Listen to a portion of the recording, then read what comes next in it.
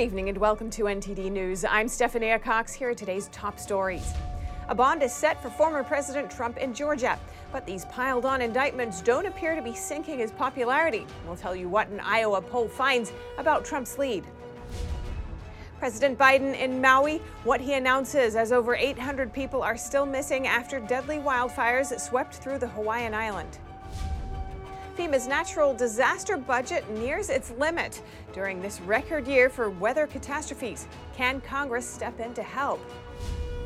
A double whammy, a hurricane and earthquake hit at the same time in Southern California. Residents are now cleaning up in the aftermath of these natural disasters. A temporary restraining order on YouTube. That's what RFK Jr. is now asking for in his case against Google. More hearings are expected as the presidential primary draws closer. And an arrest warrant is out after a convicted January 6 defendant disappears. The self-proclaimed Proud Boy was under house arrest. Now the FBI is looking for him.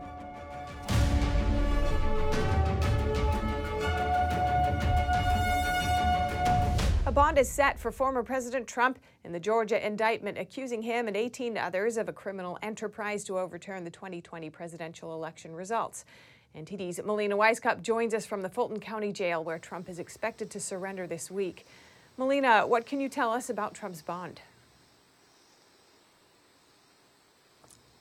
Good evening. So the Fulton County Superior Court did file Trump's bail conditions, including specific conditions meant to prevent witness intimidation that includes through social media posts. We'll show you exactly what that court filing shows. So there's a total of $200,000 set for Trump's bail. That's for all 13 of his charges. Trump's lawyers were spotted as published online. Other defendants in this case have also had their bail set. For example, John Eastman, his bail is at $100,000. Other defendants have a much less price to pay than Trump, considering they did face less charges than Trump. He has 13 counts. Others have much less. Now, what we're seeing on the ground right now is media anticipating Trump and those other defendants to come here to the Fulton County Jail to surrender here. They have until Friday to do so, but we do expect Secret Service to work with the District Attorney's Office and the Sheriff's Office here at the Fulton County Jail to make arrangements for how this arraignment and booking process will ultimately unfold later this week. And even as former President Trump is dealing with this fourth indictment now, this isn't sinking his popularity. That's according to a recent poll. Voters in Iowa appear to grow more fond of Trump. Melina, tell us about this poll. Yeah, so that Iowa poll is very important because Iowa is the first state where GOP voters will head to make their pick for the GOP nominee. That poll shows that Trump's lead actually grew by 5 percentage points since this Georgia indictment took place. So right now it shows Trump at 43%, DeSantis at 19%. Other candidates didn't even make it in the double digits. We'll read you Trump's quote that he wrote on Truth Social responding to that Iowa poll. So he said that I got the farmers $28 billion from China, the USMCA trade deal, and many others. Now, as far as how those other presidential candidates are responding to this indictment, DeSantis and Tim Scott, they've responded along the lines of, as they've always responded for the first 3 indictments, saying that this is an example of the weaponization of government. It's the criminalization of politics. Meanwhile, former Vice President Mike Pence has a different reaction, just saying that the Georgia election was not stolen, claiming that he had no right to overturn the January 6th, the election on January 6th when he was in Congress. Now, as for Vivek Ramaswamy, he has a very solid take on this, similar to his previous responses. I asked him how he feels about this Georgia indictment. He told me that he isn't, this isn't how he wants to win. He even accused other Republican candidates of trying to use this to their advantage to get rid of Trump. Let's take a look at what Vivek told me. I'm polling second in many of these national polls. It would be easier for me if Trump were eliminated from competition. I think that's what many Republicans, many in the Republican donor establishment are quietly rooting for as they prop up the other super PAC puppets. That is not how I want to win. I also asked Vivek about his thoughts on Trump not attending that first GOP debate this week. He said he has no problem with that. So we could expect to see Trump post an interview with Tucker Carlson on X, where Carlson has published much of his other content. However, neither Trump nor Tucker Carlson have publicly confirmed that this is what they're planning to do. Back to you. Thanks for that update, Melina. And in Trump's 2020 election case, Special Counsel Jack Smith is pushing back against the Trump team's request for an April 2026 trial date. The DOJ filed its response earlier today. Smith claimed that the 2026 date would deny the public its right to a speedy trial. Lawyers for the former president had objected to Smith's proposed trial date of January 2nd, 2024. In filing papers, Trump's team had claimed the Department of Justice's objective was to, quote, deny President Trump and his counsel a fair ability to prepare for trial. One of the reasons they gave was the 11.5 million pages of evidence that Smith's office provided. They compared the evidence to reading the entirety of Tolstoy's War and Peace cover to cover 78 times a day, every day from now until jury selection, or nearly 100,000 pages per day. Smith said in response that Trump's lawyers exaggerated the challenge of reviewing it effectively. The trial date is expected to be set by U.S. District Judge Tanya Chutkan at a hearing on August 28th.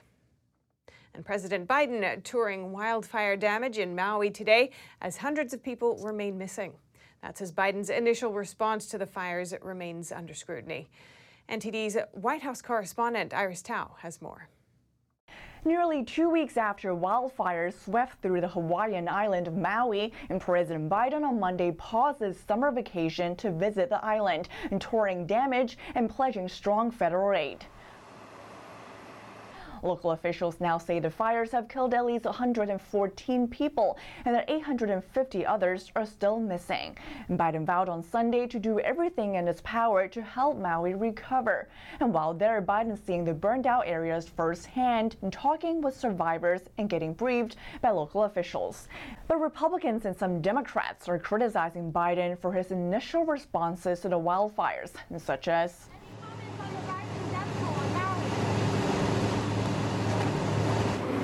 your Hawaii trip, sir? No, not now. And Biden's main 2024 rival, Donald Trump, also took aim at Biden's lack of comments. It is a disgraceful thing that Joe Biden refuses to help or comment on the tragedy in Maui. But the White House defends the president by emphasizing that he's been talking with local officials and leading a whole-of-government effort to respond to the disaster. It adds that it took him some time to visit because it did not want to interfere with emergency response efforts. Later tonight, Biden will return from Hawaii to Lake Tahoe, Nevada, where he will remain through Saturday for the rest of his summer vacation. Reporting by Iris Tao, NTD News. And a hurricane and earthquake hit Los Angeles on the same day. These natural disasters brought flooding and disruption to southwest U.S. NTD's Stephanie Sakal reports. Double disaster strikes. An earthquake hit Southern California amid Tropical Storm Hillary. There was some flooding, landslides, and shaking. Here's the aftermath of such unforeseen events. Tropical Storm Hillary hit Mexico and then moved across the southwestern part of the United States. This caused flooding, landslides, and people needing to be rescued from water. And when the storm drenched Southern California on Sunday afternoon, a 5.1 magnitude earthquake also shook parts of Los Angeles. Many people reported shaking across the area with smaller aftershocks. The Ventura County Sheriff's Office said there weren't any reports of major damage or injuries. Meanwhile, Hillary weakened as it made landfall over the weekend, but it's still expected to bring 2 to 4 inches of rain to many places on Monday. Hillary took a surprise turn and veered off course, hitting Dodger Stadium, leaving it completely flooded. Lots of places were already getting flooded, and there were many reports of rocks and mudslides knocking down trees and creating power outages. Many flights were canceled, and many people lost electricity over the weekend. The Los Angeles Unified School District said all campuses would be closed on Monday, and San Diego schools postponed the first day of classes from Monday to Tuesday.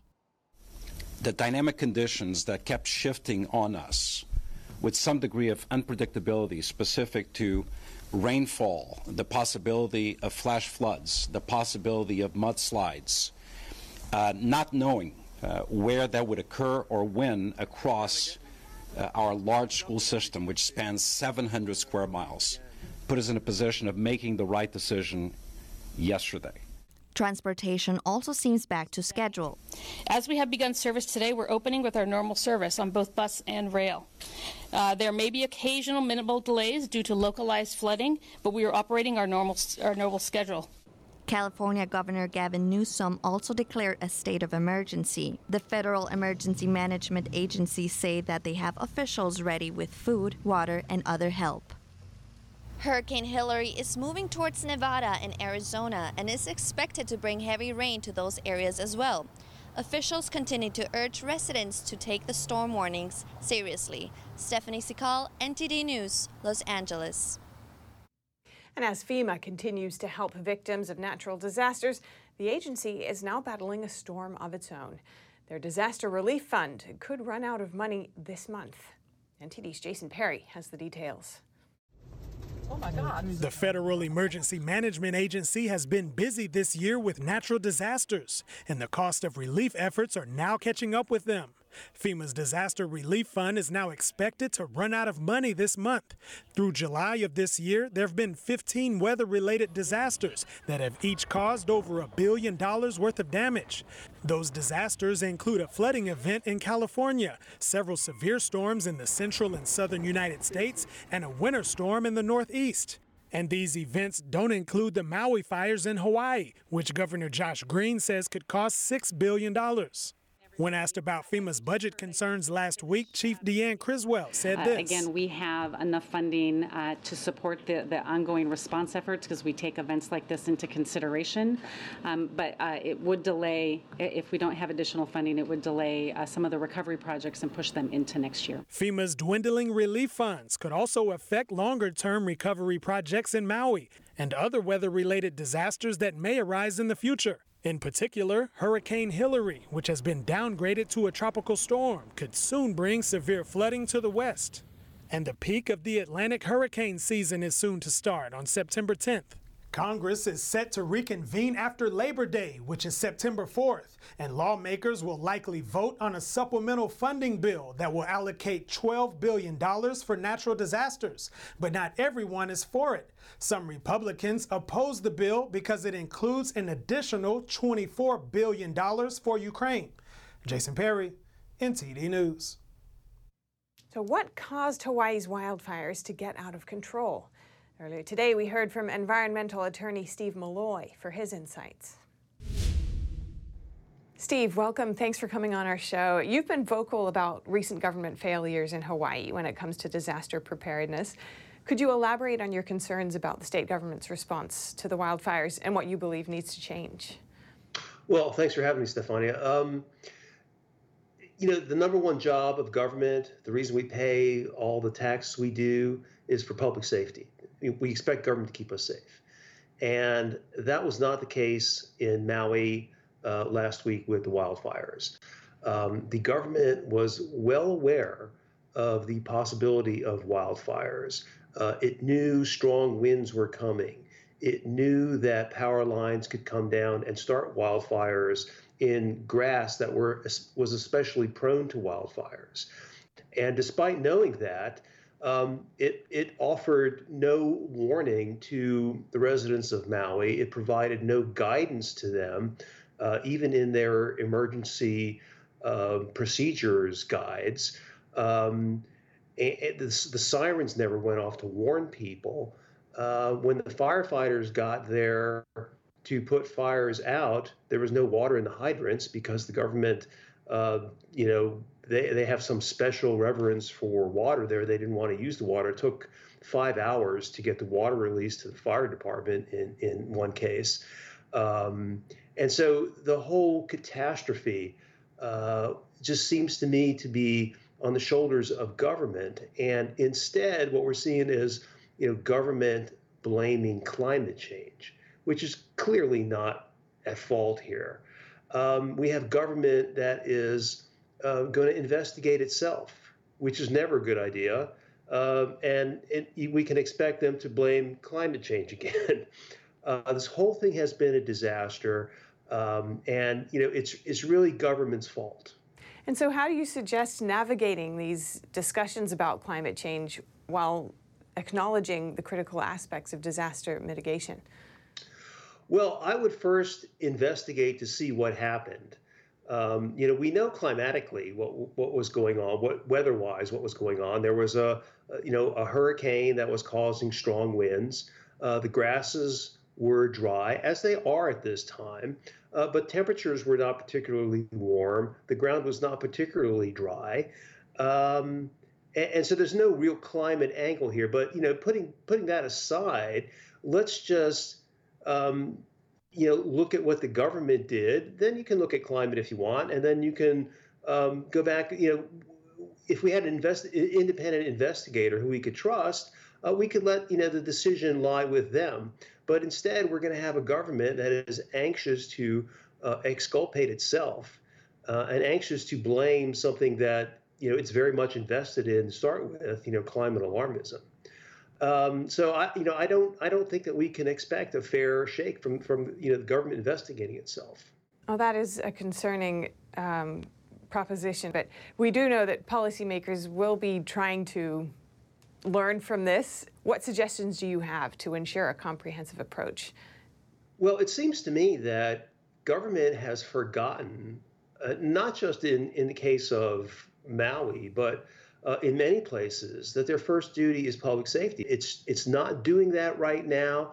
It's more concerned with long-term political agendas. In the case of Maui, it's interesting to read, like the utility, for example, more concerned about wildfires starting in the year 2100 from global warming than wildfires started this year. Now, I can't entirely blame the utility because the utility proposed to the Hawaiian government a $190 million plan to mitigate wildfire risk. It did that more than a year ago, but the government hasn't done anything with it. So this is just a colossal failure of people who should know what their responsibilities are, but don't, and certainly don't act on them. Steve Malloy, thank you so much. Great to hear your insights. Thanks, Stefania. Could YouTube be ordered not to censor Democratic candidate Robert F. Kennedy Jr.? NTD's Jason Blair brings us more from a hearing today in San Francisco. We know that RFK Jr. is challenging President Biden in the 2024 election, but he's also suing Google and YouTube during his campaign. I'm outside a U.S. courthouse in San Francisco where prosecutors want a restraining order on the tech giant.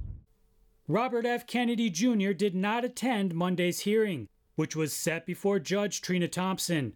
Kennedy initially filed for a temporary restraining order on August 2nd against Google and YouTube. On Monday, the judge held the beginning of the case and will continue with a slew of hearings. Kennedy, a Democratic candidate running for the 2024 election, accuses that Google worked with the federal government on misinformation policies, censoring political opponents and their videos. Kennedy's lawyer told the Epoch Times, "These kind of motions are very hard to win, but we think, given the importance of the political issues, that it's that she should think seriously about granting it, and I hope she does grant it." According to the complaint, YouTube removed a video of Kennedy's March 2023 speech at the New Hampshire Institute of Politics, posted by Manchester Public Television. In a true free market, we would be forced to properly value our natural resources. The lawsuit claims that only a portion of that speech dealt with vaccines and much of it was on politics and Kennedy's career instead. A Google spokesperson has told NTD YouTube applies its community guidelines independently, transparently, and consistently, regardless of political viewpoint. These claims are meritless and we look forward to refuting them. According to YouTube's policy, it doesn't allow content that spreads medical misinformation that contradicts guidance from local health authorities or the World Health Organization. RFK Jr. is known to speak about COVID origins and health concerns regarding COVID-19 shots. In San Francisco, California, Jason Blair, NTD News.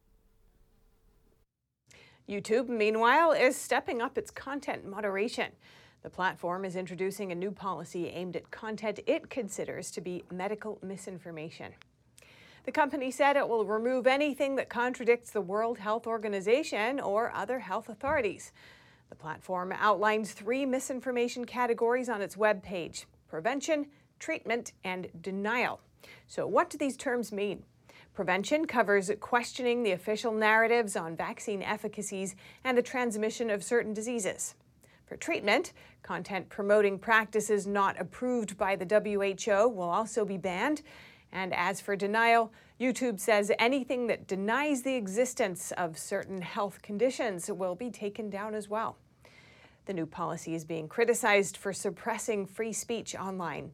Author Michael Schellenberger said that YouTube is becoming a, quote, a propaganda platform.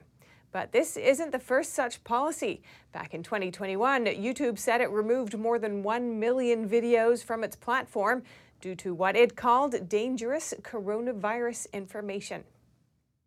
And another major upheaval in Hunter Biden's federal tax misdemeanor case. 3 lawyers representing him have moved to withdraw from the case. The 3 attorneys are Brian McManus, Matthew Salerno, and Timothy McCartan of Latham and Watkins LLP. They filed the motion to withdraw last Friday, and the judge approved it today. They didn't give a reason, but said Hunter Biden is aware and that others with the company are continuing his defense. Hunter Biden's lead criminal defense attorney, Christopher Clark, also withdrew from the case last week. And the judge dismissed Hunter Biden's tax charges in Delaware at the request of the Justice Department. The charges can still be brought in another jurisdiction, such as California or Washington, D.C. The move opens the way for new action from the special prosecutor. And one of the Proud Boys has gone missing just days before his sentencing hearing. Now a federal judge has released a warrant for his arrest. He was convicted in connection with the January 6 Capitol breach. NTD's Arlene Richards reports. The FBI has released a wanted poster for Christopher John Worrell. Worrell is a self-identified Proud Boys member convicted in May on charges in connection with the January 6 Capitol breach. He was scheduled to be sentenced last Friday, but went missing earlier in the week. Prosecutors had asked a judge to sentence him to 14 years. But the sentencing was canceled and a bench warrant for his arrest issued. Worrell is now wanted for violating conditions of release prior to sentencing. He was convicted of multiple felony charges, including storming the U.S. Capitol building and spraying federal officers with pepper gel spray. The judge ordered his release from jail in November 2021 due to concerns he wasn't getting proper medical treatment. Worrell needed surgery for an injured pinky, but complained that it had been delayed. In addition, he had non-Hodgkin's lymphoma, a type of blood cancer, and had been recommended for a 6-month course of chemotherapy and radiation. Worrell had stayed on house arrest in Florida since his release. Phone numbers listed for him and the woman named as his custodian aren't functional. The U.S. Attorney's Office for Washington, D.C. encouraged the public to share any information about his whereabouts. His attorney, William Shipley, declined to comment. As the FBI searches for Worrell, a Minnesota woman who was beaten by Capitol Police pleads guilty to 1 felony charge. Victoria C. White, who was struck in the head, face, and neck nearly 40 times on January 6, 2021, pleaded guilty on Thursday to a felony civil disorder and aiding and abetting count. The plea comes as part of an agreement with federal prosecutors. White had been facing a September 14 trial in a D.C. district court on a 4-count indictment. Under the plea deal, White now faces 0 to 6 months in jail and a fine ranging from $2,000 to $20,000. White rejected a plea offer in February. She posted on social media last week, "I took the plea, no going back this time. If you only knew what these 2 years have been like." Arlene Richards, NTD News. And next, a judge handed baby murderer Lucy Letby a life sentence today, making her only the 4th woman in the UK history to be told she will never be released from prison. The judge at Manchester Crown Court said she was cruel, calculated, and cynical and had no remorse. She was convicted of murdering 7 babies and trying to kill 6 more while working in the Countess of Chester Hospital's neonatal unit between 2015 and 2016. This makes her the most prolific child serial killer in modern British history. The judge sentenced Letby to a whole life order for each offense. More than a dozen relatives of victims sat in the public gallery for the hearing, and 8 jurors returned to see the sentencing. Coming up, Texas Governor Greg Abbott hosting a group of governors at the southern border. They highlight the toll of the border crisis on their states. And can artificial intelligence predict the questions that will appear on your next exam? Find out what one company is saying about its latest AI product when we come back.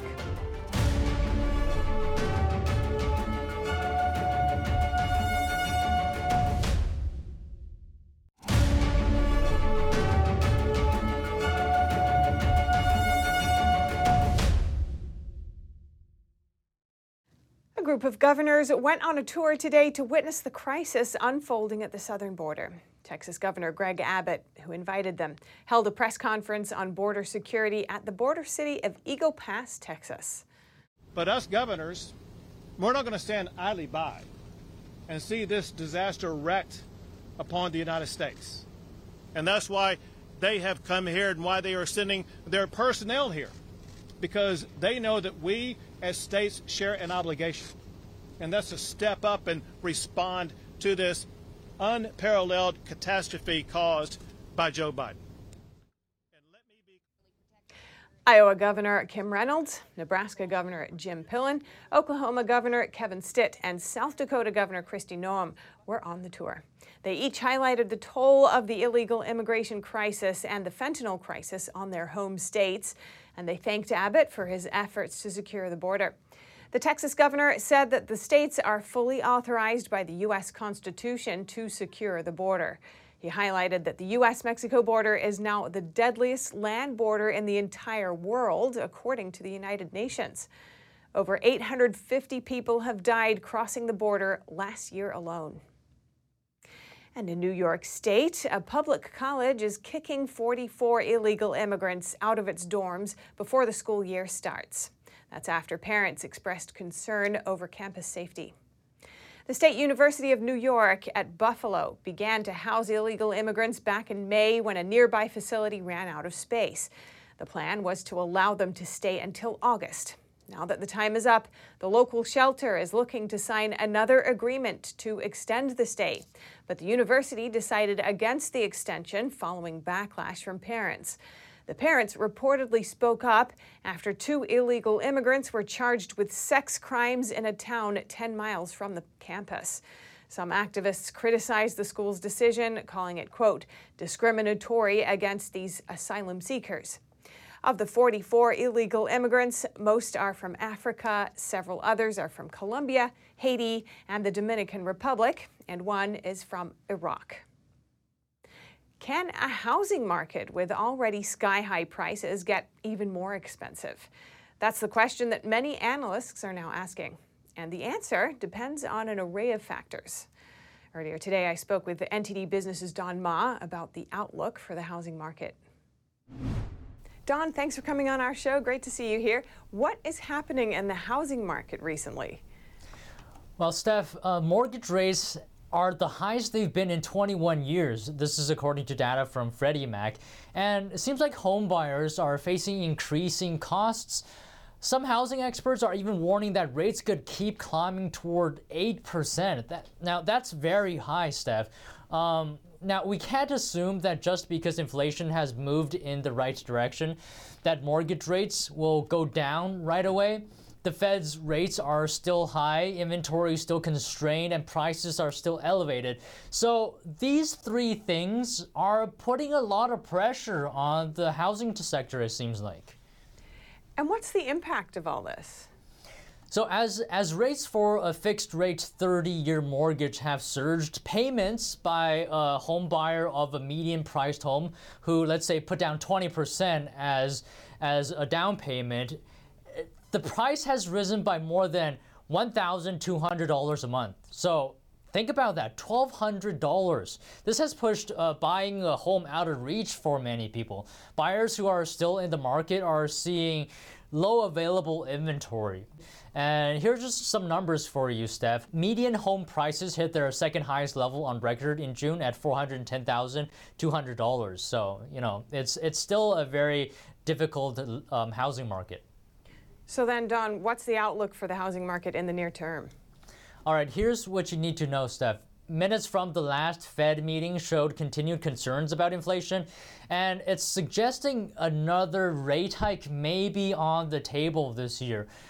That, along with Fitch's downgrade of U.S. debt, we all remember that earlier, it's putting upward pressure on long-term borrowing rates. And this week, the yield on the 10-year U.S. Treasuries rose over 4.2%, which is the highest level in over a decade.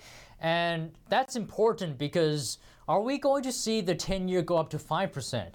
If we do, mortgage rates may rise to 8%. And the reason for that is mortgage rates have a relationship with the 10-year Treasury. So if the 10-year moves, so will mortgage rates. So how did we get here, after all? So Fed officials hiked interest rates to the highest level in 22 years. The Fed does not set the interest rates that borrowers pay on mortgages directly, but its actions does influence the mortgage rate. Mortgage rates tend to track the 10-year Treasuries, as I mentioned earlier. So when Treasury yields go up, so do mortgage rates. And that's the relationship. But I think there could be some good news. And that is the 10-year yield will have to come down eventually. And the Fed will eventually have to cut rates. And when that does happen, we could see mortgage rates come down. But of course, the question is when that will be. All right, Don, thank you so much. Great to hear your insights. Thank you, Steph. Artificial intelligence that predicts your upcoming test questions. Over 100,000 people have registered for it, even though there hasn't been any traditional marketing of the program. NTD's Colin Frederickson speaks with the company's founders. Artificial intelligence will soon predict upcoming test questions, helping students study what's likely to actually be on their exams. One of the major reasons why students fail their exams isn't necessarily because they haven't studied, but because they've studied the wrong thing. Rami Akili is the CEO of UMaker, a generative AI firm focused on students. UMaker helps students write their essays with AI. The program to predict exam questions is their latest product. Akili says it will help students study the right things. We look at historical course material. We look at material that the student uploads to the product. We look at the syllabus. We look at the whole bunch of things, use that data to make our best prediction as to what's likely to come up with the on the exam. UMaker has already received over $500,000 in pre-seed funding. More than 100,000 people have subscribed to the new product, despite no traditional marketing efforts. Millions of students globally are doing this. They'll try and look for, patterns. They'll try and look for areas where there's a potential likelihood of something coming up. UMaker co-founder Abbas Muladina says their AI program is just streamlining what students are already trying to do. It's so helpful if they can practice the same way that they're going to be tested. And while some teachers will release previous exams, not all teachers do. Brian Stewart is the author of Barron's Digital SAT Study Guide. He says AI-generated exams sound like a wonderful supplement, but he's curious about how AI is going to create more sophisticated questions. It wouldn't be that difficult for AI to create a more formulaic question, like which of these events occurred first chronologically. However, it could be more difficult for the AI to make more sophisticated questions, like which of these scientific findings would most undermine the hypothesis of the researcher. UMaker is aiming to release the beta version by the end of the year. In the meantime, anyone can register to get early access. Colin Frederickson, NTD News. Coming up, we look ahead to Wednesday's Republican presidential primary debate. Who's coming? Who's not? What strategies could work and which could backfire? A beloved San Francisco retailer is speaking up about the city's deteriorating conditions. It urges the mayor and governor to take action, worried that it could see its last holiday season.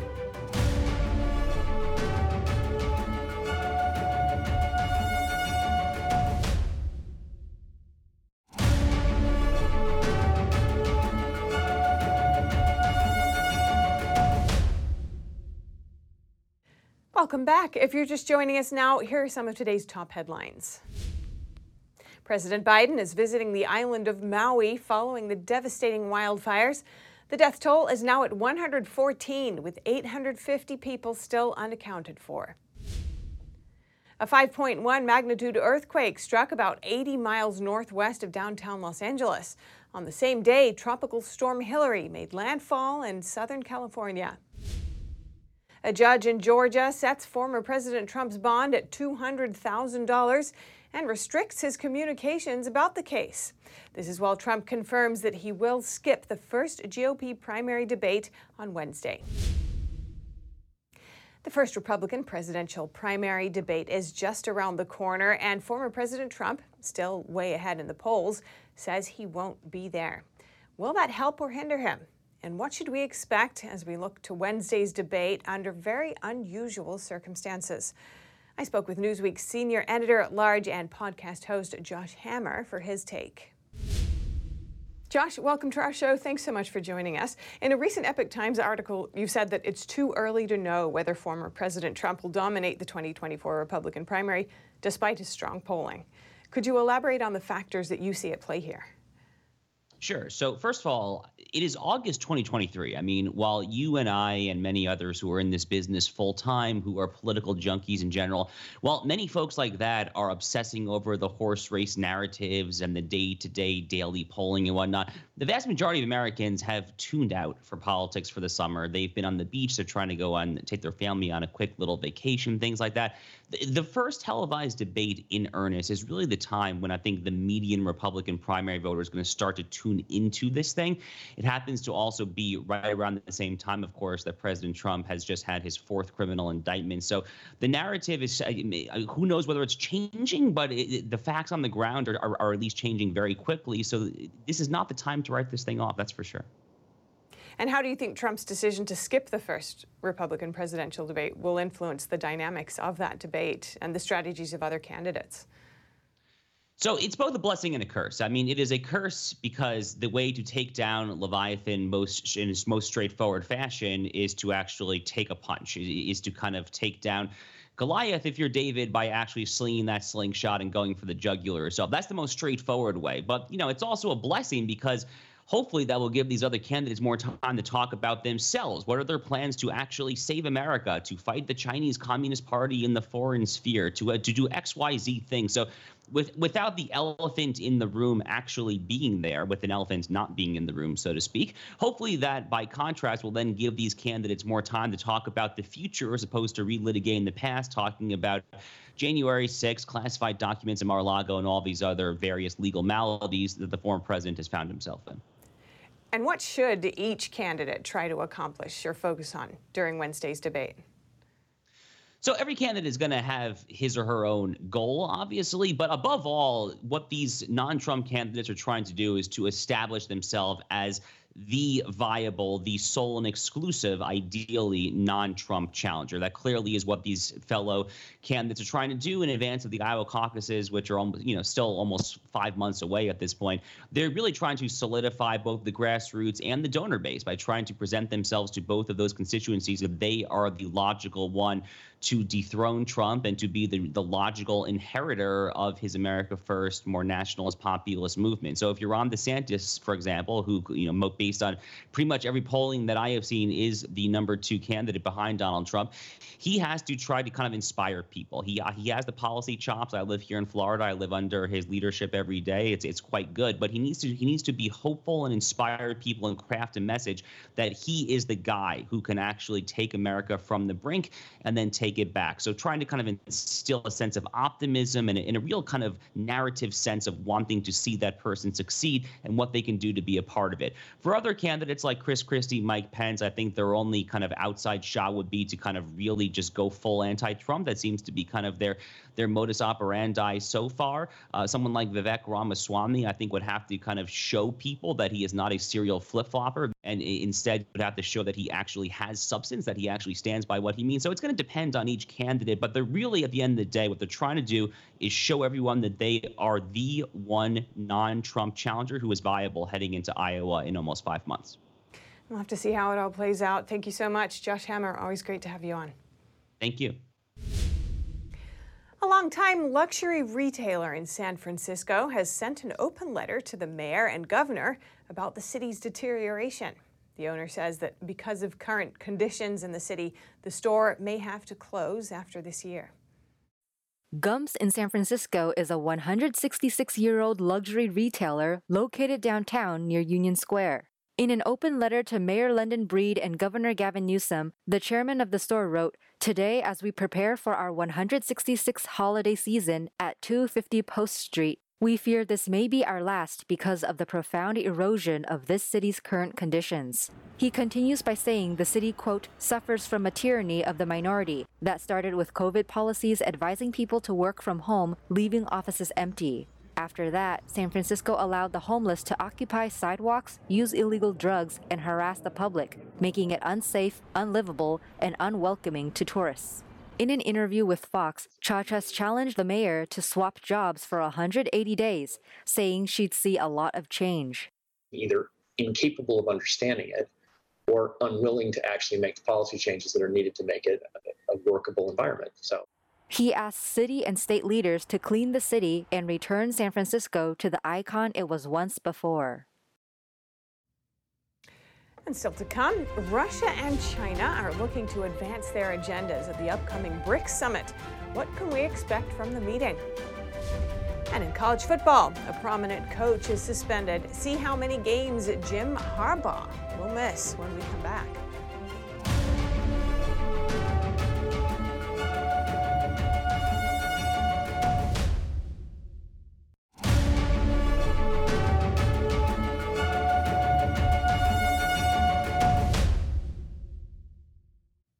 Expansion of the BRICS group is a likely focus at a summit in South Africa this week. That's as the bloc looks to challenge the West for geopolitical dominance. Here's a preview. Leaders of countries that account for more than a quarter of the global economy are set to meet in South Africa. Up for discussion at the BRICS summit, starting on August 22nd, how to turn this loose club of nations into a geopolitical force capable of challenging the West's dominance in global affairs. BRICS stands for Brazil, Russia, India, China and South Africa. The leaders of those countries will be in physical attendance, with one notable exception.